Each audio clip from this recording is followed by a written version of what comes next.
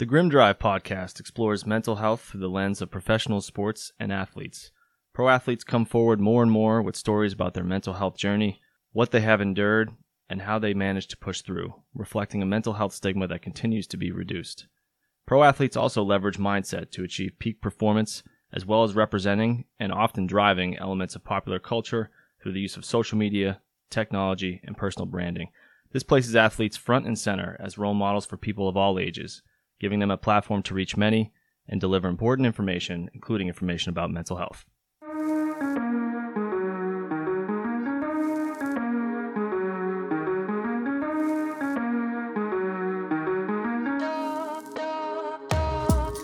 Welcome to the Grim Drive podcast, where we explore mental health through the lens of professional sports and athletes. My name is Jonathan Busfield. I'm here as always with my co-host John Cuna. Today we'll be discussing Josh Gordon and substance abuse. So, no person, no player, or no substance abuse situation is ever quite the same, right? So we're gonna probably do a series of different episodes at some point on substance abuse, because I think you see a lot of diversity in people's experiences, and it's never quite alike. So I think there's a lot to glean from a lot of different players' experience when it comes to substance use or substance abuse. And this is obviously a huge issue, not just in sports, but globally.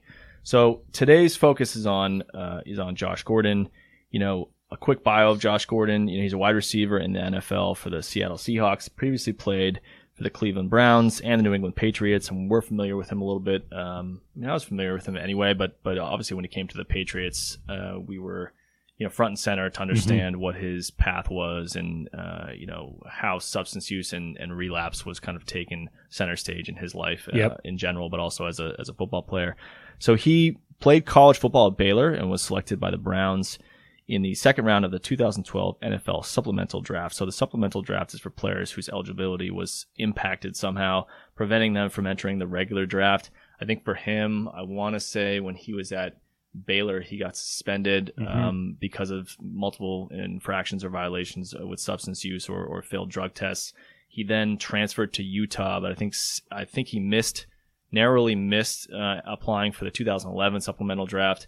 Then went to Utah, sat out the whole season, and entered the 2012 supplemental draft to get drafted in the NFL. So a few random facts about Josh Gordon. He led the league in receiving yards in the 2013 NFL season and made first-team All-Pro that season. I think that was his rookie season. That's the only season he played every game. After that, it was I think he missed 43 of 48 of the next games for the Browns because of the substance abuse issues, which is quite a lot. He is of Haitian descent. In high school, he played football, basketball, and ran track. He ran the 4x100 and the 4x200. John, I'm not a track expert, but I think those are sprints. Relay sprints? Relay sprints. Awesome. Thank you for helping me out. Although he was recruited for football by many schools, he in part chose Baylor due to a probation issue in the state of Texas. He lived in the state of Texas and really wasn't allowed to leave, I think. So he was recruited by non-Texas, colleges outside of Texas, but just really couldn't do that, so he had to go to Baylor. He transferred, like we said, to the University of Utah. Sat out the 2011 season. So, we didn't have a specific charitable organization in mind, but I did put a link in the show notes to the National Center on Addiction and Substance Abuse, so that in case people want to look into that or donate, obviously this is a huge issue globally, but especially in the United States with the opioid crisis, things like that, which we're not really going to get into as much today, but that will be its own episode. So, John, before we get into the player spotlight, what's your familiarity with Josh Gordon before doing prep for this episode? I knew the Flash, right? I think he had a lot of hype coming out of it. Coming out of the draft. I think there was always sort of some stuff surrounding behavior stuff, and substances were sort of like in his atmosphere. There was a lot of expectations that were on him coming up, and he knew he was going to be the big talent that was coming through. He was a big, tall, fast wide receiver. Yeah, 6'4", I think, 6'4", right? 6'3", 6'4", and fast. So and in impeccable shape. I mean, if you look at the guy, he doesn't have an ounce of fat on him. He's clearly just in really, really good shape. Yeah, so that was a lot of him coming out that just there was this big aura of excitement sort of around him. He had some stuff that was sort of the baggage he was kind of bringing along with him, but there was a lot of stuff coming with him. So I was always sort of excited. I admittedly knew about the track stuff too, because that's obviously some stuff that I'm a little bit more privy to, because I was a track athlete. So I'm always interested in that type of stuff. To hear that. So That was mostly me just really excited to see what he could do. I'm not much of a college football follower, so I didn't really watch too many games of him, at Utah or anything like that, but just excited to see him, come up and sort of see what he could do. And then that rookie season really delivered. And like you said, was sort of most receiving yards that year. So, that was my understanding. I knew that there was some stuff and behavioral issues, I think was one of the ways that he was described sort of coming through. So I knew that stuff was coming up sort of around him. But yeah, I didn't know much about him. I kind of remember him being drafted in the supplemental draft and hearing the whole thing you hear with a lot of situations like this in sports, has all the potential in the world. I think we heard that as a cliche, nonstop. And it kind of, I'll get to that in a second because I think from what I remember of him is that the most is that 2013 season because he came in to people talking about potential and he just crushed it. I remember my brother had him on his fantasy team and just destroyed our league because he had him and I think one other wide receiver, maybe Des Bryant that year, if my memory serves me correctly. Money. You always remember the losses more than the wins, right, Johnny? It's true. Trev, my brother Trevor, just absolutely crushed our league that year. So that's neither here nor there because my main point is that I think it's easy to have as a takeaway in these situations, the cliche kind of what a waste of potential, right? I think that's just such a, it's an easy place for people to go when they're talking or reflecting on Josh Gordon. And I just think it's kind of bullshit because, he's a person and we can talk about his status as an athlete or what he could have been versus what he ended up being or any of that stuff. But at the end of the day, you learn about this guy, and this is before we even did research for this episode. I mean, my main takeaway about Josh Gordon was just feeling for the guy, just not about football, really just about this guy's clearly been through a lot.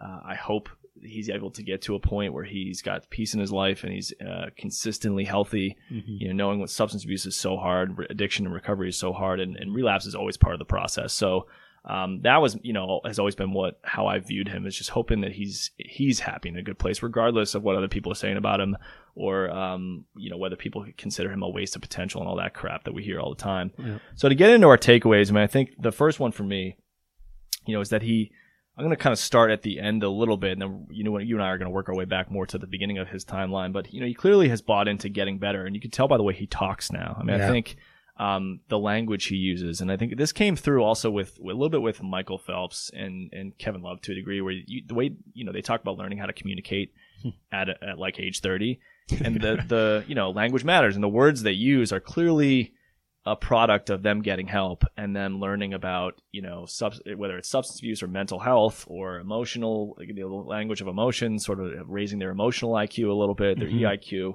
You can tell by the way Josh Gordon talks that he has gotten a lot of help and support, and he is buying in. It doesn't mean it's a guarantee to getting healthy right away, but he's clearly bought in, right? So he's become more and more proactive about putting his health over football, which I think is great. Yeah. It's so easy for people to just be like, dude, you're a football player. Prioritize the team, get on the field, do whatever. Just play. Yeah, it's like these are human beings. If they're not in a good place in terms of their life, we're talking life and death with some of these things. And who gives a shit about football? I'm sorry, but that's really what it comes down to.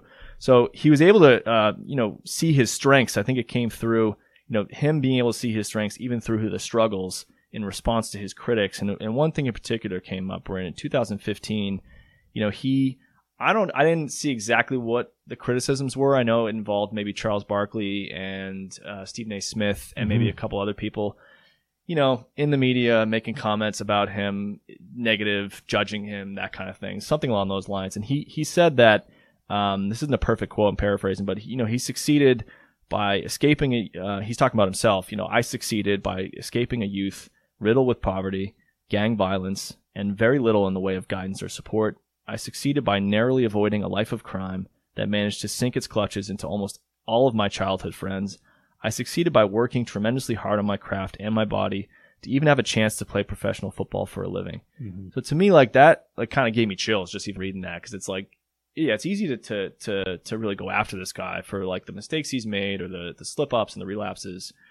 But you can see based on what he was up against, there's no way you can spin this other than a huge success. To get where he got, it's full of strengths in his ability.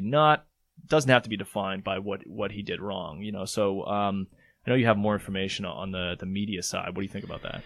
Yeah, I think that was my biggest takeaway from doing these different things. The article the letter that he wrote to his critics, I thought was really profound and powerful, and we'll have it in the show notes, and I encourage anyone to go through and read that, because I think it really highlights one of the biggest gaps that we see in sports media. I think that's why this podcast in particular is so important, because we're trying to shed light on these types of issues for people to like humanize athletes. We've talked about in previous podcasts before, if we put these athletes up on pedestals and we sort of make them inhuman, that they're supposed to be perfect, they have to be all these different things. And, I think, everyone in sports media is looking for like that hot take, right? And I think for the most part, they're negative, right? They're, for Josh Gordon, I think Stephen A. Smith made comments about like, I'm done with him, right? Or I'm so over Josh Gordon. And, he had no context. He had no understanding. He didn't get into any of that type of stuff. And I think that's why there's such a blind spot, for this work with what we're trying to shine light on. There is a lot of other information that we had they didn't cover, they didn't talk about, they didn't try to put context to it, and I think that's a major problem in sports media. And this Josh Gordon is certainly not the only example. In future episodes, we're going to get into Dak Prescott a little bit, but this was just more recently. Skip Bayless made comments about him being outspoken about depression and those types of things, and these athletes are victimized for speaking about their mental illness. And I think that is just the absolute wrong approach, because a lot of young guys especially look up to these athletes as their role models of how they're supposed to dictate behavior or what they're supposed to do when they feel like they're struggling.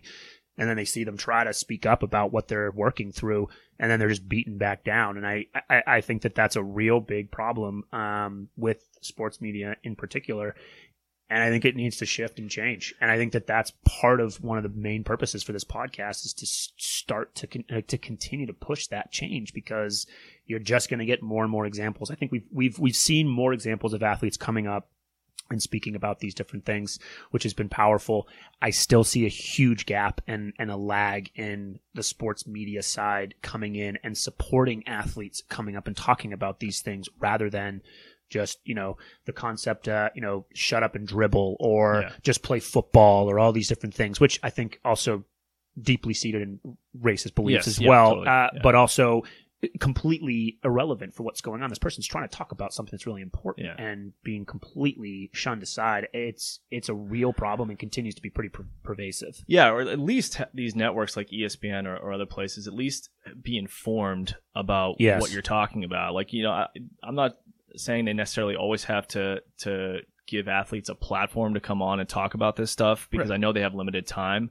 But like at least have the people that are on your shows have a limited understanding of what the hell is going on from the mental health side thing. Because I think if you look at the kind of the timeline or the trajectory or the evolution of pro sports, it's gotten, bigger and bigger and bigger, right? I think it's probably what led to organizations like ESPN getting as big as it did throughout the 90s and into the early 2000s. It started more from just a strictly sports perspective, right? Mm-hmm. Then you just started to get people that veered off a little bit more into covering, think like sports reporters, right? Covering like, sports and pop culture and that kind of stuff. Yep. And that's grown. I think as the sports have grown, the platforms of these athletes and where they fall with regard to, popular culture and everyday life of the fans has grown, right? Never more than it is today, right? So like and it continues to grow. And part of that is about live sports and how live sports fits into the on-demand culture. And that's the only thing left that people, that's why advertisers pay so much. The only thing left that is guaranteed people are going to watch it when it's happening. Yep. Nothing else really fits that category. You can always DVR stuff, or you can watch it on demand or whenever you want, right? Binge watch, whatever. Yes. Yep. Nothing else fits the category of like, nope, I could DVR that, but no one wants to watch sports when it's recorded. No one wants to watch that. So it's led to these, the platforms growing, salaries growing, salary caps growing. Like the leagues have exploded because the TV deals are so expensive. Mm-hmm. And so for better or worse, I mean, that's brought pro sports and pro athletes into to another echelon of awareness and of being in the limelight for others. And you've started to see like the race discussion and some political discussions come into the sports world. That was very controversial over the last couple of years with ESPN. And when should ESPN touch on this? Should they not? Yep. You had a lot of conflicting kind of factions on different sides of that argument. And I think personally, it's a good thing. Do I think it needs to be kind of limited at times? Absolutely. I don't think it should become all about that, but you can't ignore it either. You have to talk about that stuff. Yep. I think mental health is the same thing. To me, for whatever reason, because I agree with you, they still haven't gotten to that point where none of these shows so really behind. even like attempt to talk about this stuff. Maybe it's because they don't get it. But that needs to happen. I think that's if I had to guess, I think that's the next step where I feel like these networks need to have somebody, whether it's like behind the scenes talking to the people that are on the shows so that they understand the mental health angle, or have someone on the, expert on the show at times. I feel like people would eat that up because I think it's very interesting. I think that's why, again, we want to do this podcast, because I think people buy into this stuff, right? It affects you on an everyday basis. They look up to athletes. They want to learn about these examples. And I think it makes fandom a little bit more balanced, right?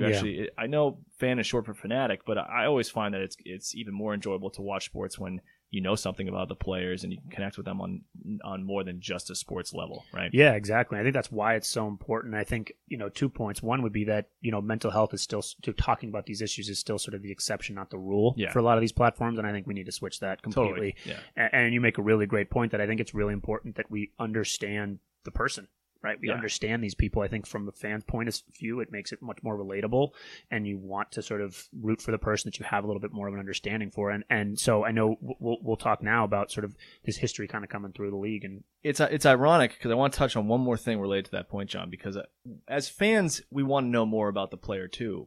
But ironically, if these leagues, if the GMs and the owners actually give a shit about getting the right players, they should care about this too. I mean, this is not like when you go and do a combine, you're testing physical attributes, right? Can you sit here and tell me that the mental health side is not at least close to as important? I don't know if say equally as important as like their performance on the field, but like it's a huge factor, right? You can, how many times do we hear people talking about whiffs in the draft and stuff like that and character issue? They didn't see stuff like. You need to have an awareness about their mindset, their mental health, things like that. It not as a way to exclude them, but as a way to be aware of the player as a whole, so that when they're coming in, you know what needs to be done to put them in a position to succeed. If you're not paying attention to that stuff at all, you are missing a huge. Like we know how analytics have come into sports in the last 10 to maybe 20 years. To me, a mental health awareness is still something that's lacking when it comes to just the assessment of players and understanding how to put them in the best position to succeed. I don't think that has even remotely scratched the surface. No, and I don't think it's at the point yet where, I think it feels like it's like almost like 80-20, 80% on like physical attributes, 20% on sort of there. But the mental component or the mental side of an athlete is never, at least my understanding, obviously I'm not a GM behind the curtain making these big decisions, but usually not the deciding factor of whether or not they should draft someone. Actually, you hear quite on, and with Haskins at DC, this year, perfect example where everybody except the GM was talking about, we don't really think that this is going to be a good fit for this person on this team, and then still went ahead and got it. And then you saw what happened because of that. It needs to be a part of that evaluation process to make sure that this person is going to be like an actual contributor to the team and mentally and sort of fits in and buys into what they're going to have to do. And it's just not there yet. Yeah, because it could be, at times, the one small fear I have is that it will only be used as an exclusionary criteria. Agreed. So we don't want that. But I think at times maybe they have to use it exclusionary to, because sometimes the player has to realize like this. For them to make changes, I don't want to say like every player, whether it's a substance abuse issue or otherwise, has to hit quote unquote rock bottom. But sometimes players have to have limits set so that they're able to see like, well, if this prevented me from getting drafted, then maybe I got to look in the mirror and change some things. So I think I'm afraid that it's only going to be used for disclusionary criteria, but I think at times it needs to be. And even when it's not, I think a balanced way is at times for reasons for disclusion, but at times for reasons of just being aware of the player and to say, okay, we're aware of these things. Do we have people on staff that are aware and that know how to greet him or her when they come into the building to put them in a position to be successful as an athlete on this team? Because I think that even if you don't use it for disclusionary reasons, it could be a way to set them up for success. And you talked about the 80-20. I don't know what, it's definitely not 50-50, right? No. I think the physical piece is always going to be more important. So maybe it's 80-20, maybe it's 90-10, maybe it's 95-5. But these sports are, how often do you hear the phrase like a game of inches? The margin for success between someone who is like at the top of their game in college and never succeeds in the NFL or the NBA or, Major League Baseball or any of these sports versus one that is at the top of their game in college and does is so narrow. You're telling me that even if it is just 5%, that wouldn't make a huge difference? Because the margin is less than 1% in terms of some of these people. So Yeah, to me, that's something where I think it's a missed opportunity so far. I agree. I think you make a really, really good point about, how these players could be welcomed in and supported rather than, I think it's definitely a fear that we've talked about sort of off air, and, maybe we'll have a future session on it, but weaponizing mental health, right? And using it as something that's sort of well, this person has this, so we don't want them on that team. That's not what we're looking for. We want to say this person is dealing with this. How do we support that person so they can maximize their talents while they're with us? And then having a person on staff to be able to actually do that work. I think it doesn't have to be okay, well, they have this, so they're not going to be a good fit. So this is the reason why we're going to exclude them. It should be, okay, this is what they're dealing with coming through the door. Do we have the resources to support that athlete? And I think that's the shift in perspective that needs to happen for these athletes. For sure. Yeah. So did you have any takeaways about this start of his kind of journey? Yeah, I think Gordon? Yeah, you made the earlier point about trying to the importance of understanding the person, and I think and you touched on he grew up in sort of a harder area of Houston, and he's been pretty open about his upbringing and his history with substance abuse, and he talks about middle school was when it really sort of started for him, and he's talked about he used it because he didn't want to feel fear. He didn't want to feel anxiety. And, we've talked about this before in previous episodes about the idea of self-medicating, right? It is quick, easy, and addictive to use substances as a way to numb out or to not feel or to not address or to cope with what's going on. And he talks a lot about being in poverty, a lot of crime he was surrounded by, and weed, particularly in marijuana, was something that just he talks about everybody just did it. Yep.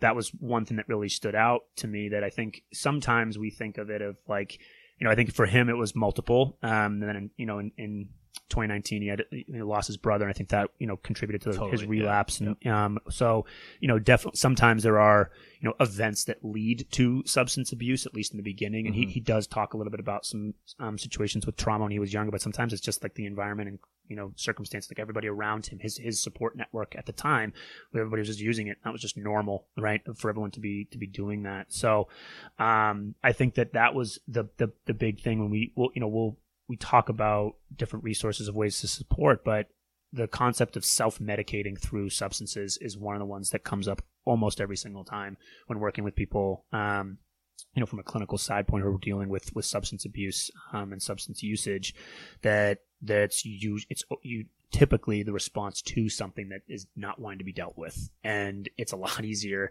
to get high and forget and to not have to do those types of things. I think that for him, that's a lot of, where things started. And then that was his default for years. Yeah. And then to just expect someone to just not do that without any guidance. He talks about that a lot, having no guidance or no sort of support or help of where he should be. He had a single mom kind of growing up, two other brothers. Imagine it was probably pretty hectic in there. Who left at one point. I think that's also when he started to struggle even more, because those were probably his, closest thing to support or role models he had. And once they had left, that's when, things really started to get dicey. And one point you made that really stood out for me too is just the kind of concept of modeled behavior, and that's a jargony term. So what that means is, what are you exposed to? What are you around when you're growing up? Right? You're a kid. You can't make decisions for yourself. You don't know how to be self-sufficient. That's the whole point. That's why you're not legally an adult till you're 18. Is that you're supposed to have a period of development, multiple stages of development, where your brain is forming and you're understanding how to live life.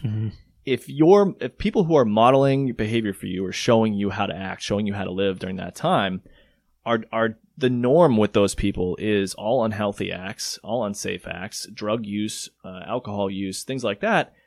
That's what you learn. I mean, that not only is it the norm, but it's what you learn, right? It's how you learn to cope. And so it's very easy for people on the outside looking in to be like, yeah, well, I see people blame people with substance abuse so often. It's like, all the time. Oh, he's not strong enough. I mean, right, just stop. Just make better choices. It's like, okay, I'd love to see some people that say that grow up in a house without running water, without heat, where everyone's using drugs to cope with everything, and see them come out without a substance abuse issue. Because it's a lot easy to say that when you've never had to live it. But go back to being, 5, 6, 7, 8 years old and grow up around that and tell me that it's easy to not be an addict when you grow up, because that's just the norm that you're around. And I think the other key point, this was definitely one of my main takeaways, it's just the percentage of people dealing with addiction who have underlying trauma. Yes. I think it's over 90%. It's massively high. And I think that the definition of trauma is evolving. It's come a long way. I think we're going to get into that next episode. We're going to talk about PTSD. But for people who have substance abuse issues, full-blown addiction issues, 90% or more, I believe, have underlying trauma issues from their past, whether that's physical abuse, sexual abuse, neglect. I mean, I think for him, he talked about how, like you said, he started self-medicating with Xanax in 7th grade. 7th grade. Right, which is like, no joke, heavy duty. Let alone in 7th grade. Marijuana as well, even before that, and codeine, and then all that stuff together in middle school. He said his initial use stemmed from, these are 4 things he said, and the 4th thing is the most important because it's what causes the first 3. He says social awkwardness, anxiety, feelings of inadequacy. Those are all caused by the 4th one, which is adolescent trauma-based fear. Yep. Okay, and for him, it was neglect and hunger. Okay, when you're neglected when you're a kid to the point where you're going hungry and you have no heat and you have no hot water, no idea what that does to a person's psyche. An adult, let alone a kid who's developing, right? So that's extremely traumatic. Then there was gang violence, right? And he moved around 7 times. I mean, we talk a lot about environment in our work and the importance of environment, physical environment, for consistency, for having a place you can call home. Stability. For stability. It gives you comfort. It gives you a kind of a backbone to what you're doing on a day-to-day basis. A safe place. Yes, a safe place and stability, like you said. To move around 7 times, even if he hadn't gone through the other things, I would say would put him at risk for developing some issues because there's just no consistency, no place you ever feel tied down to. Right. And I think that messes with a person's mind a little bit. So then when you add to that he went through neglect and hunger and gang violence, I mean, it's pretty easy to see why at an early age in middle school, this kid starts numbing himself just to get through the day because that trauma is what causes things like social awkwardness. It's what causes things like anxiety. It's what causes feelings of inadequacy. How could you feel adequate if you're a kid and you're looking around at the people who are supposed to protect you and you got nobody? Right. A kid doesn't know that that's not their fault. They're looking around, they're thinking it must be them, right? People have the tendency, I see people go 2 directions with this. I think most people tend to blame themselves far too much, and the rest of the people tend to blame others far too much. But I think most people tend to look in the mirror because it gives you a false sense of control. We need a reason. We need an explanation for what we've gone through. And most of the time we look in the mirror and we're like, well, I guess it must be me, right? And I think kids in the position Josh Gordon were in definitely tend to do that, right? They look around, they're like, well, I must be inadequate. I mean, what other explanation is there for this stuff that I'm dealing with? So I totally agree with you that was a huge takeaway. He joined a gang in high school. I would also say that relates to self-worth. I think a lot of times if you don't have support, if you don't have connection, and you feel like you're worthless, you're going to go join a bunch of other people that you think are, troubled people because you feel like that's where I belong. Yeah. Right? If your self-worth is low, let me go find the other people that everyone else is looking at as their self-worth is, they're worthless. I'm going to go join with them because that's where I belong. And I think on the outside too, it's you've got immediate loyalty, right? Absolutely. So you feel like these guys would, yes. and quite literally, and he talked about this too, like would kill somebody for me, right? And he might not have felt that level of support from They'll his support own family. me, and no one else ever has. Exactly. Right? So that's why it's so enticing. Yep. Absolutely. So he sold weed to feed himself. Again, think about that, right? You're in middle school and you have to sell weed just to get food. That it touches on a whole nother level of neglect, right? He's drinking vodka during class and fortified wines before games to gauge his ability to play. To me, that's a clear-cut sign that the addiction is already leading the show. The addiction is such a liar, right? It really tells you what you need to hear to justify continued use. And this is where there's a huge difference between mind and brain. In our mind, we might think like, no, I got this covered. But our brain is an organ that is susceptible to addiction. And when the brain is addicted, it's going to convince the mind of what the mind needs to do to feed what the brain needs. Yes. Yeah. And so for him already, he's drinking fortified wine as a way to test the fence for weaknesses, so to speak, for a little Jurassic Park reference there. So he's trying to figure out, all right, I need this to survive. So I got to test out what level can I push this to before games in order to be able to keep doing what I got to do just to get by. So that to me, it's really sad to have someone have to get to that point where they're at such a young age already doing it. Because this was in high school, he's already doing that stuff before games. So again, underlying causes. Another thing that kind of stood out to me was the level of enabling that happened. And this is where it's like, when you look at the different stages of Josh Gordon's life, if we could do some flip-flopping and moving around, I think things would have been much different. And what I mean by that is, in the beginning of his life, he had no one there to support him, right? In the middle, in high school and in college, he had too much support in the form of enabling. People were just letting him get away. They're helping him cheat drug tests. They're letting him get away with anything. There was no lines being drawn because all they gave a shit about was his ability to play football. That's it. So you went from no support and total neglect to too much support in the form of letting him get away with anything. Horrible kind of back, two-stage back to back. Which you can argue isn't really support. Right. It's not support. Yeah. It's like, it's enabling. It's just too much open door. Do whatever you want. As long as you're on the football playing field. Football well. Right. Exactly. So support's the wrong word, but you know what I'm trying to say. Yeah. So, and then at the NFL level, I think it kind of goes back to now they're holding him accountable, and it's like, that's not the time. Like, I find it shocking that, they treat mental health issues and substance abuse like it's a crime in these professional sports when it shouldn't be. Anyone who's done treatment with someone with substance abuse, punishment is not going to help them. Shame and trauma usually is what drives their use. So if they're trying to succeed and they slip up, because relapse is part of the process, it's going to happen. It's not a matter of if, it's a matter of when. And you punish them, that's going to make it worse. I mean, now they're just going to feel worse about themselves. They're not going to learn anything. It's going to elevate the stress levels, which triggers them to probably want to use even more. Yeah. So I just see these as such an unfortunate occurrence of stages where he needed more support when he was a kid. He needed more lines being drawn and limits being set when he was in high school and college. And then in the pros, it's like we need these leagues to be educating and understanding how to be tolerant of substance abuse and relapse, not finding them their entire game checks and suspending them. It's like, that's not going to help, right? So it just feeds the shame, like you mentioned. Exactly. So to me, that came through. What other takeaways did you have?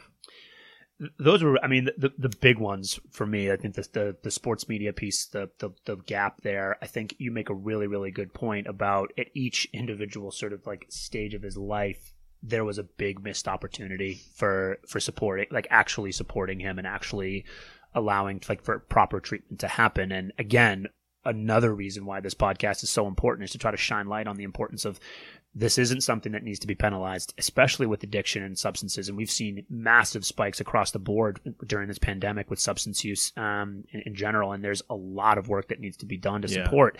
And there's a lot of big organizations that are really, really far behind. The NFL is one of them. And to penalize somebody for something that they're struggling with is counterintuitive almost. Especially because if they had a physical injury, they get all the services in the world. They're seeing the best doctors. They're seeing the best people. Yeah, they're not suspended. They're treated. They're treated, right? And exactly. And these types of things aren't any different. And I think I'm not really sure. I can't speculate again to the minds of the people making the decisions for why penalty is the best approach for this. But I think it's a way for them to try to honestly, from a save face, right? They see substance abuse and drugs as a crime, and so they have to punish it as such, rather than this person is really struggling with something. That's why they are using. Let's come to terms with figuring out, okay, why are they using to begin with? How do we support that? Like you said, it's most likely trauma. Yep. How do we support and treat the trauma so that substance isn't the mechanism that they're using to treat themselves? And how do we do a better job of doing that rather than, let me just remove probably the single outlet that has been able to support them and penalize them financially, demonize them, feed the shame, increase the addiction. I mean, it's completely backwards now with how things are done. And I think that was my biggest one. I was really excited to do this podcast on Josh Gordon today, mainly just to be able to make that point and really drive that home that these big organizations approach these things very, very wrong, in my opinion, and there needs to be a lot of work done. I think that we've seen some organizations in some places making some movement. NBA is a good example. Now every single team has to have a mental health professional. I think there's been some movement. The NFL is probably last, honestly, in that thing, and there's a lot of work that needs to be done to help to support these athletes. And we'll do an episode on CTE and concussions and things like that. And I think the marijuana use is another piece for that. I think so. There's a lot of things that need to be done to help support these athletes, that these big billion-dollar organizations have it completely backwards, that need to be doing a better job. Yeah, totally. I want to say the Players Association, maybe in the NFL, had negotiated a slightly different change to the way the substance abuse policy worked that was a little bit more lenient in understanding of maybe a substance abuse and more trauma informed kind of approach. That wasn't so heavy handed right off the bat, or maybe they got rid of a 3-strike policy. There's something that I think they were able to make minor changes, but it's too little too late. They need to really overhaul that and escalate stuff because it's just not good enough. A couple of the things that stood out to me. One was that, with his substance abuse, it's not just how he coped with difficult emotions. It's also how he celebrated. I mean, he talks about this where it's like, this is some people struggle just to let themselves feel joy or question, whether they are deserving of joy or success. And so it's not just the people who are like, under stress or anxious and then they cope with it that way. Right. It's also some people that feel worthless and, they have something to celebrate in their life. I think he was trying to celebrate that he was 6 months sober. And he comments like, look, I went to celebrate the only way I know how. Like, this is how, like, right. And that was his rock bottom. So we hear the term rock bottom in substance abuse a lot because unfortunately, a lot of people with addiction issues often have to hit a rock bottom for them to realize that difference that we talked about earlier between the mind and the brain, right? Mm-hmm. Again, the brain and the addictive part of the brain is going to convince the mind or our version of ourself that we're fine. Mm-hmm. And denial is huge with substance abuse, or lying to yourself. So sometimes people have to hit rock bottom before it kind of rattles them enough to be like, oh my God, like I've been lying to myself this entire time. I need to change something drastically. So that was when he hit rock bottom. He wanted to celebrate, his 6 months sober, and he did that by wandering around Gainesville, Florida, trying to find anyone. He was just trying to find the smell of weed so he could buy anything to like celebrate that. And that's when I think he knew, to him, that was his rock bottom. He checked himself into rehab right after that. So I thought that was really important to kind of mention that. He also discusses how, I liked how he put this when, we talked in the beginning of this kind of segment about how the way he's discussed things has really evolved, and he clearly is bought into kind of getting better. He talks about how he's failed himself. Yeah. Instead of being a failure, I think failing yourself means you starting to believe you deserve better. Mm-hmm. I think that's totally different than saying I've failed in my life. That means you think you're a failure as a person. Mm-hmm. He says, I failed myself when I started using marijuana regularly as a young teenager. And he talks about 4 other ways that he failed himself. And so he's starting to see, like, you know what? Forget everybody else. Like, I deserve better, and I'm letting myself down, and mm-hmm. I want to get better. Yeah. So I think it's great that he uses that language, because I think that's really key. And in that, not only is that key for that reason, but because he talks about how weed, he looks at a big failure to himself was starting to smoke weed at a very young age as a young teenager. And so it's always been a huge bone of contention with me that weed, is being pumped up as this like totally safe thing for people to use, this safe alternative, this, it's better than alcohol. It's this, I do not believe that at all. I've worked with too many guys who cannot handle weed in their life, and it ends up turning them in, it takes them away from a healthy social life. It takes them away from goals they want to set and accomplish. It takes them away from day-to-day work ethic. The side effects of weed, the most common ones I see, are complete lack of work ethic, no motivation. I hate the term lazy, so I don't want to put that because it's a label and I don't like it, but no motivation, no work ethic whatsoever, and typically depression, right? It pulls them away from the stuff that's meaningful to them because they're just numbing themselves all day long, and now they got nothing positive in their life, and that's what leads to usually a dip in mood or a depressed state. And, I want to kind of touch on Chris Long here a little bit because I know what Chris Long and guys like him are trying to do. Chris Long is a former NFL player. He played for the Rams for a long time. His father was Howie Long, who also was a football player for a long time, I think, on the Raiders. He's also on, I think, the Fox pregame show for the NFL.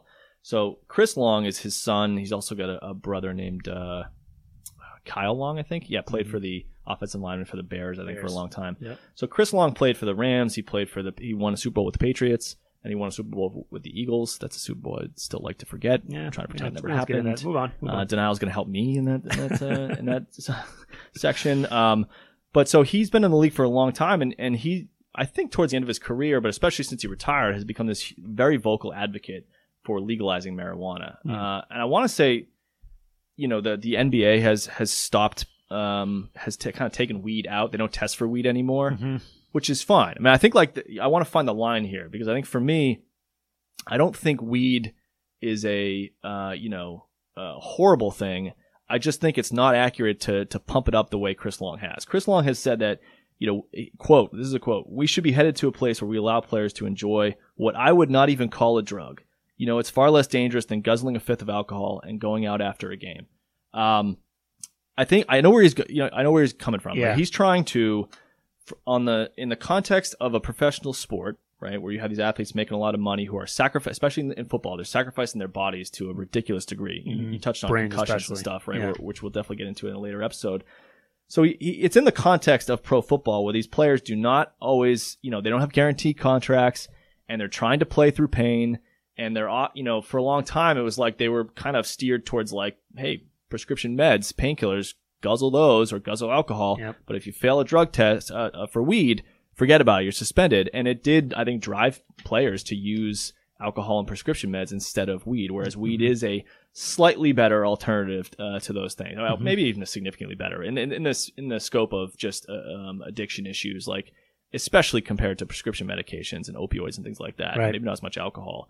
So I get where he's coming from because he wants the NFL to be like, hey, if we're going to make these people sacrifice their bodies and maybe future health physically, for a short career, we should at least let them cope with their physical pain with weed. Because weed has come a long way in terms of its legality and being shown to be used as a pain reliever, correct? Yep, Okay. absolutely. So I get what he's doing. What he doesn't I haven't seen him talk about this, but what I think he needs to realize is that he's not just speaking to a couple thousand NFL players or the NFLPA or Roger Goodell.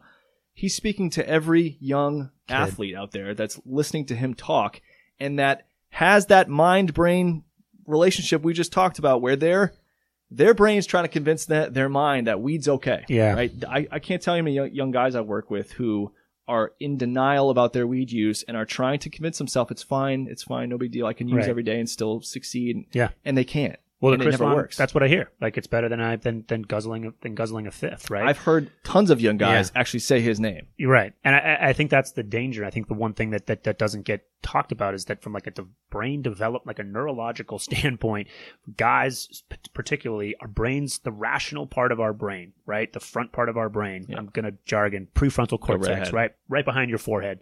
That doesn't fully develop until your mid 20s. Yeah, 25, for guys. 25 is like the average time where people start to, like for guys, the brain develops, and smoking marijuana directly hinders the development of that, right? Females, it's a little bit sooner, but same thing. I mean, starting off with, in middle school, smoking weed and then sort of hearing maybe someone you're idolizing saying like, this is a better option than drinking.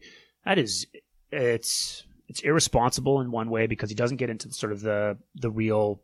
He doesn't balance it out. This is just like this is good, needs to be good, and I think there are definitely arguments to be made, and I think that there are definitely people who benefit from marijuana use when it's prescribed from a doctor at a time that needs to, like for cancer patients. I know it can be helpful with pain relief and adding some appetite, but for a 14-year-old kid, like you said, who's trying to rationalize or make it like, give themselves permission and be like, well, Chris Long said that it's okay and it's better to do this than to do that without any context of it's irresponsible and needs to be more development. I with you, same thing for me. I try to toe the line of, I think as people, we tend to jump from one end of the spectrum to the other and have a hard time finding the balance. And I think that there is balance to be had with marijuana use and especially, but it's not this demon terrible drug, but it's also not this saving grace that's going to cure everything. Yes. There is a balance to what needs to be happen, but you go too far towards like, this is okay, and let's just allow this to happen, and you're on a platform where millions of people are listening to you, is really, really dangerous, and you need to be a little bit more educated or be educated on what you're saying and the impacts you might be having with, especially the younger youth, where their brain physically cannot make a rational decision around that. And then when they do choose to use marijuana, hinders the ability for the growth of that to happen to continue to make better ones. And they're not using it for pain relief. No. These young kids are not using it because they're like high-powered athletes. Pleasure. You're right. They're using it to, I think when this is how the scale, not the scale, but the graph, kind of the path of substance use and addiction takes hold, right? It starts with using for pleasure. But I wish maybe I'll put something in the show notes that links to like a graph on this, because in the beginning, when a person uses, the pleasure goes up. So the time is short. You've just started using. Pleasure is really high. It never gets higher than that. It starts to dip and then it goes down forever because your body and brain become accustomed to it. So you adapt. Your tolerance levels go up. Your pleasure percentage goes down. And so eventually you cross that invisible line of addiction, which is where you go from using something for a positive result to instead you go under that line, and now you're just using it to prevent a negative result. It means you are waking up during any given day and you're using it so that you don't feel terrible, not to feel better, right? Right. And so for young guys, I think it always starts out with this delusion that like, I'm just use it to feel good once in a while, let kick back and let loose. Yeah, and, play some video games, get high, watch that videos. Kind of thing. Yep. It's always how it starts, and everyone deceives themselves into thinking they can keep it that way. No one can. Mm-hmm. Every time it has a track that inevitably goes to the same place. And the thing I see the most with young guys that use weed is they're using it to numb their anxiety. Mm-hmm. They can't fall asleep at night because their mind is wound up, and they're worrying about stuff the next day. They're worrying about their life path, their future. They're worried about this and that, and they can't sleep. And so what do? They smoke, they get high and numb themselves, and then it allows them to fall asleep.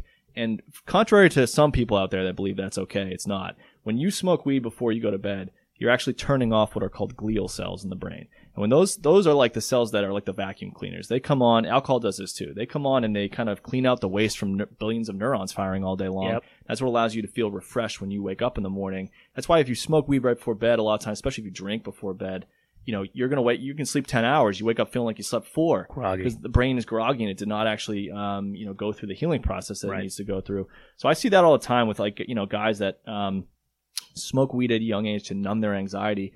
Also important to mention, weed now versus weed even 10 years ago, night and day. It is not the weed like from even when you and I were growing up, even more recently than that, where it's like, it's not going to hit you that hard. And this stuff, like the THC content is very high.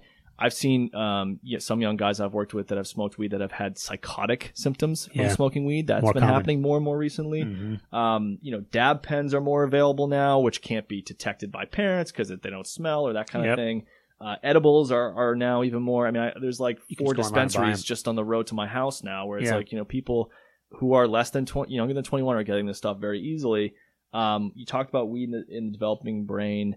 It's just, it's a bad idea to normalize this kind of stuff. And I think I know where Chris Long is coming from, but he has to recognize that if he's going to talk like that, he's got to give a balanced perspective about context of NFL players, high-performing athletes, and pain relief versus general use for young people, right? And I just wish he would at least go on the record to say something to a caveat to that. Sure. You know what I mean? Yeah. So any other takeaways for you from just the Josh Gordon side of things now? Okay, we'll get into substance abuse in general. I think couple quick stats on substance abuse from drugabuse.gov and the CDC. 9% increase over the last 5 years in marijuana use among college students, 6% increase among non-college students. The U.S. reported a $740 billion loss due to drug and alcohol use stemming from missed work, healthcare costs, and crime. In a 12-month period ending in May 2020, over 81,000 overdose deaths happened, which is the most in a 12-month period ever. I would guarantee that if they don't have this yet, but when they have the 2020 stats of the year because of the pandemic and everything else, that's going to be off the charts. Yeah. The opioid crisis needs its own separate episode. Yeah. We'll get into that at some point. Some other data from the Addiction Centers of America: almost 21 million Americans have at least one addiction, yet only 10% of them get treatment. Mm-hmm. It's kind of scary. Drug overdose deaths have more than tripled since 1990. We've talked in a previous episode about how suicide rates have been going up too, and I think sometimes drug overdose is also suicide, and it's not recognized. People kind of using drugging themselves to death, drinking themselves to death. More than 90% of people who have an addiction started drinking alcohol or using drugs before they were 18 years old. And then Americans between the ages of 18 and 25 are most likely to use addictive drugs. I don't think that's a coincidence. I think that's the period between, you talked about how development of the brain kind of really finishes around 25 or 26, and yet we're being told we're adults at 18. Mm-hmm. And that it's called emerging adulthood. That 18 to 25-year-old period is really a challenge for people these days, especially because the bankability of a college degree is not what it used to be. And I think that screws a lot of people over because they graduate. If they go to college, they graduate, they're riddled with debt, and they don't have a real path to clear-cut work or a career, and the stress levels go up, financial resources go down. Yep. Right? Not a coincidence. So to get into substance abuse and addiction a little bit, we're not going to go do like the DSM diagnosis here or anything like that, but I just want to cover some things that I think are important real quick. Addiction is not just to drugs. Like, that is really important for people to know. You can be addicted to a lot of different things. You can be addicted to, video games. You can be addicted to, I think the two biggest ones I see are gambling and porn, especially for young guys. Yeah. And both of those are normalized to the nth degree these days, right? Internet porn is a massive issue that's not being talked about enough. No. And then gambling is being legalized more and more.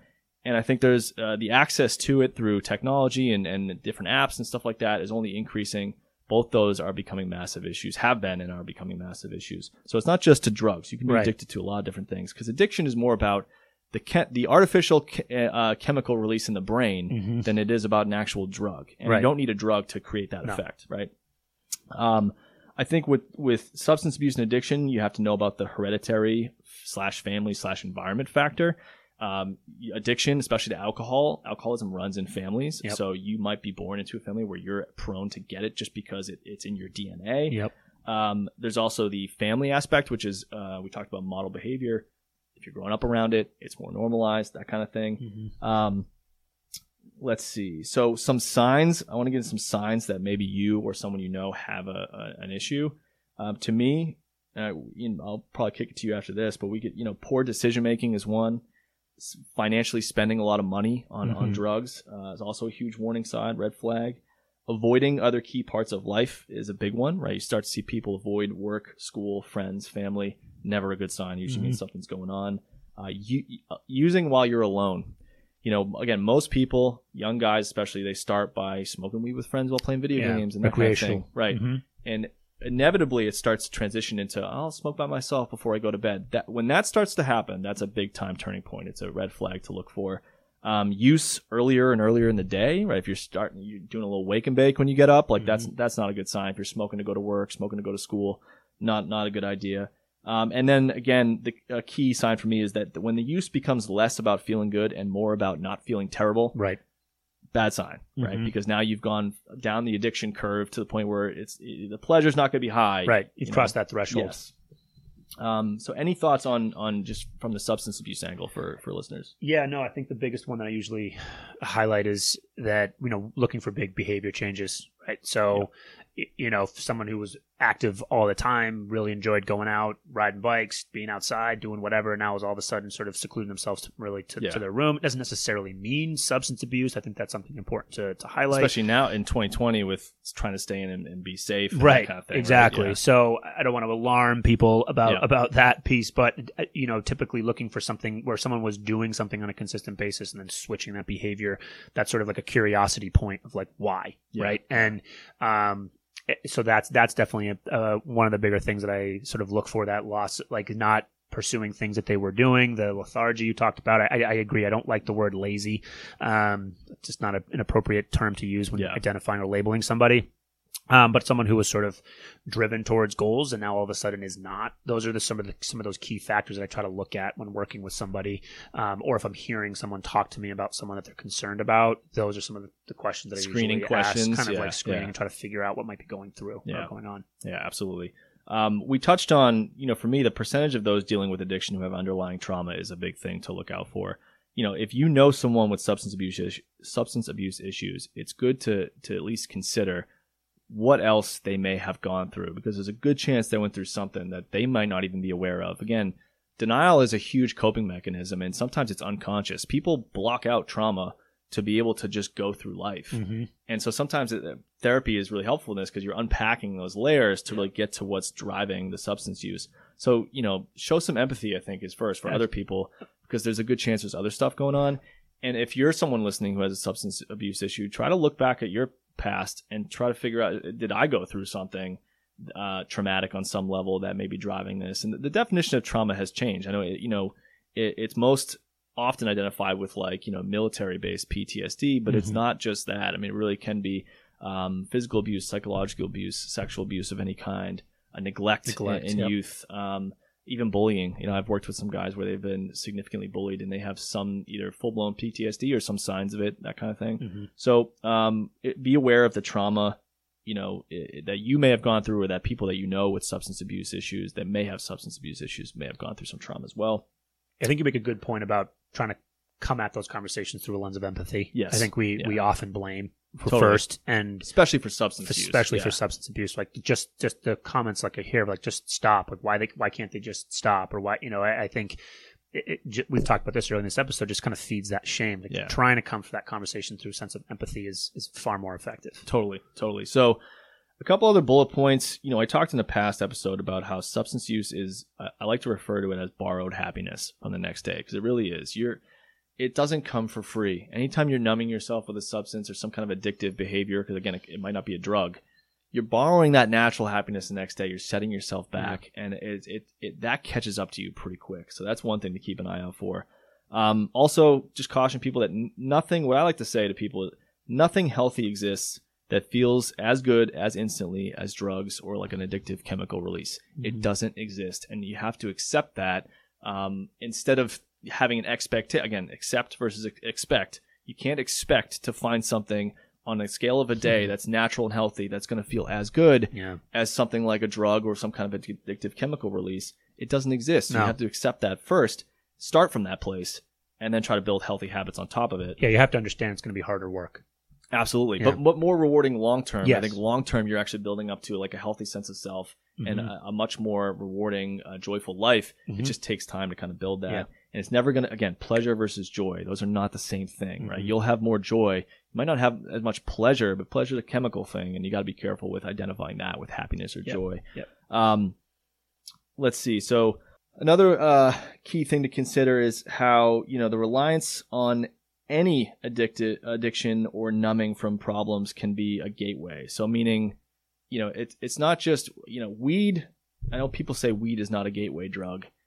Anything that leads to the brain relying on, the artificial release of chemicals to numb yourself from life is a gateway. Right. Doesn't matter if it's weed or if it's porn use or if it's gambling or if it's heroin. They're all gateway things because you're conditioning your brain to need that artificial chemical release to get by, to get through life. Mm-hmm. That's always a gateway because that's the way the path of addiction works. It starts with that, and you adjust, right? Yeah. Your ability to adapt, your brain develops a tolerance. You need more the next time. Yep. Sometime that drug becomes not good enough, so you step it up to the next drug. Mm-hmm. That's how this stuff works, right? Yep. So anything can be a gateway in that sense. Let's see. So in terms of steps to take for people, I think for me, the first step is to just be honest with yourself. You got to be aware of denial. It's a very, very common coping mechanism, and it's never more present than it is with substance abuse because the addiction wants you to think you can keep doing it. It's going to try to trick you. It wants you to justify the use. It wants you to put that as the priority. You got to admit where your brain is lying to your mind a little bit. Hopefully without having to hit rock bottom. We talked about Josh Gordon and how he had to hit rock bottom before he recognized that. Let's hope that people listening, if they have some substance abuse issues, they're able to head off the problem before they have to hit rock bottom. Yeah. So that's the first one. Be honest with yourself and be aware of denial. The second one is get support as much as possible, right? The right friends and family. Yes. We have the SAMHSA National Helpline in our show notes. It's 1-800-662-HELP. That's a way to connect to some possible resources on substance use.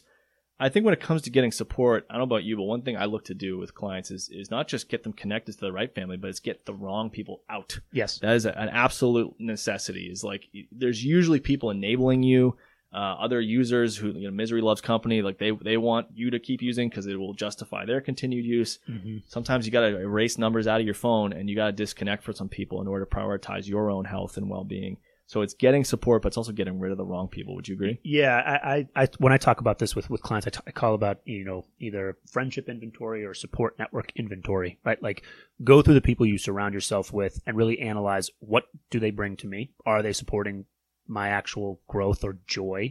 Are they? Do you actually write this out too? Yeah, I have them sort of go through as a process of sort of like, let's make a tree of your support. That's great. Yeah. And really try to figure out, are these people contributing to your benefit and contributing to your pursuit of joy, or are they detracting? Yeah. And it's a hard process because oftentimes, to your point, the people who are, sucking or feeding or contributing to their substance use are some of the people they feel the closest with because like loyalty you said, or support at a bad time. Yeah. Giving permission for them to continue to do that, and that brain wants to stay in that place, and so sometimes leads to hard conversations. But having a really effective support network, and I say support network, not necessarily family, because sometimes family isn't the support network, and so you want to have a firm sense of support going through this. I think that's one of the most crucial things. We talked about this previously, but about asking for help and being okay with accepting help. And I think having the right people in your corner to be able to do that is really important. And, one of the disclaimers that we always put up when we're talking about resources or sort of like tips and strategies for people dealing with these different mental health issues is, yes, finding a good support network, but finding the right professional to be working with is paramount, right? When you're working with substance abuse issues, that's definitely one of the things that you have to be working with someone that's going to be able to coordinate these different things for you, helping you get in the right, meeting with the right person, helping to sort of go through these different processes is just, it's absolutely essential. And I really want to emphasize that you don't have to do this alone. If you're struggling with this, or if you know someone who is, seek support from the people who do this work, because the path to treatment is possible. There's plenty of people who go through this who find success with going through that. That's got to be one of the first steps of like getting to that place of finding the people that are going to be helped to give you the support that you actually need. Yeah, absolutely. And I think, going through an inventory is really a great way to do it, because you're really writing it out one by one, and you're giving intentional thought to it instead of just glossing it over quickly. It does require a lot of thought, a lot of planning, because these are hard decisions. It's never easy to let go of certain people. It's very difficult to do. So I agree with that. I think harm reduction is another key concept for people. That's a bit of a substance abuse jargony term, but I'll explain it. Harm reduction means, a lot of people, especially parents, do this. They think that when their son or daughter is struggling with substance abuse, that it's a black and white, cut and dry, all or nothing thing. Like, no use allowed, right? You have to stop, or else you'll be punished and grounded for life. And that substance use does not work that way. Like, relapse is absolutely part of the process. And if you expect perfection, you're going to be really disappointed, and you're going to set people up for failure. You have to understand that relapse is part of that process, and it happens gradually sometimes, and they need your support when they fall off, even more than when they're doing well, right? So we have to understand that harm reduction is about, instead of expecting perfection, how do we set them up to reduce harm as much as possible, right? We're reducing that harm. That means considering safety. It means, all right, if you're going to use, try to use a little bit less just to keep yourself safe. If you're out and you've used, don't get behind the wheel of a car. Don't let someone else drive you who's been using. Like, it's looking for ways to say, all right, we're being honest that perfection's not possible. Let's try to reduce the harm as much as possible, so that, and it includes like stepping down sometimes. So instead of just quitting cold turkey, how can we reduce that and be realistic about it? So harm reduction is a key approach. Changing your environment is really important, and not just temporarily, like a vacation. Some of these like nice rehab facilities out in Arizona, I get it. It's a great place to go to get treatment, but that place does not resemble what you're coming back to. And people have to recognize that you have to change your own environment as much as possible to resemble what you need it to be post rehab, or even if you didn't go to rehab, because there's usually aspects of your environment that are driving some of your addictive behaviors. And you need to change those in order to, we talked with about Josh Gordon moving 7 times, right? You need to have a stable environment, a home environment, and you need to be able to put things in place in that environment that are going to support your recovery. Right. Let's see. And then the last one is just understand your triggers and confront them at the right pace. You got to know which things are going to make you most likely to relapse. This is part of harm reduction too. Identifying your triggers and then trying to kind of attack them at the right pace, meaning, we've talked in the past about the zone of proximal development, which is the 20% rule. You always want to be kind of 20% out of your comfort zone so that you're not pushing yourself too little, but you're also not pushing yourself too much. If you're trying to quit a substance and you have a number one trigger, and you just try to get rid of that like off the bat, or let's say you try to face it in its worst scenario right off the bat. I'm thinking like let's say a person smokes cigarettes, right? And their main trigger is coffee in the morning, right? When they go to Dunkin' Donuts or something like that, like they get coffee, and that the smell and the drinking the coffee makes them want, right? If you try to confront that right away, there's a good chance you're going to be trying to bite off more than you can chew. So let's try to take care of some other triggers, face those, and leave that one for last, and then learn to change that association, change that routine or habit to be able to set ourselves up to do things differently moving forward. So it's understanding your triggers is really key, and then confront them systematically, usually easiest to hardest. You want to confront those things. Yeah, and substituting more healthy behaviors and more healthy types of things that are going to be more beneficial than picking up the substance or whatever it happens to be. Yeah, absolutely. And you have to remove the associations, because if you keep the associations in place, it's going to keep triggering you to want to use. It's going to keep going. So we're going to give an example of Grim Drive today. I wanted to talk about, quickly just mention Kobe Bryant and the Mamba mentality. Obviously as a Boston fan, Celtics fan, he was someone that going up against him was, we always rooted against him, but I think always had a lot of respect for him as an athlete and his determination and creating the Mamba mentality and what that meant. And, this episode's coming out on the exact, I think, 1-year anniversary of him passing away. I thought it would be good to at least call some attention to him, and because I think he is an example of Grim Drive for sure. What do you think? Yeah, absolutely. I mean, his pursuit of being great at his individual sport, not just basketball, but just him as a human being, you don't find many people like that. Yeah, absolutely. So a quick reminder to people listening, just to click subscribe on your podcast listening platform and give us a rate and a review if possible. We really appreciate all the feedback. We're going to offer a pair of free Celtics tickets to a game in 2021 to 2022. We'll also, offer tickets to a different game if you're not a Celtics fan or you're out of Boston, you want to see a different game. We're happy to do that. So if one lucky person is going to win 2 tickets to a game out of all who write an honest review for us in the first 3 months of 2021, you can enter to win these tickets by taking a screenshot of your review and submitting that through the Contact Us option on our website at grimdrive.com. It's going to ask you for your name and email address, and we'll provide you with the option to upload the screenshot file. Just make sure you take the screenshot of the review before you click submit, and then upload that to the website. One other reminder, all the helpful information and links and some of the data we mentioned today can be accessed in the show notes and on our website at grimdrive.com. Thank you so much for listening to the Grim Drive podcast for this discussion about Josh Gordon and substance abuse. We will be back next time to talk about Robin Lehner and PTSD. Sounds good. Thanks everyone for listening.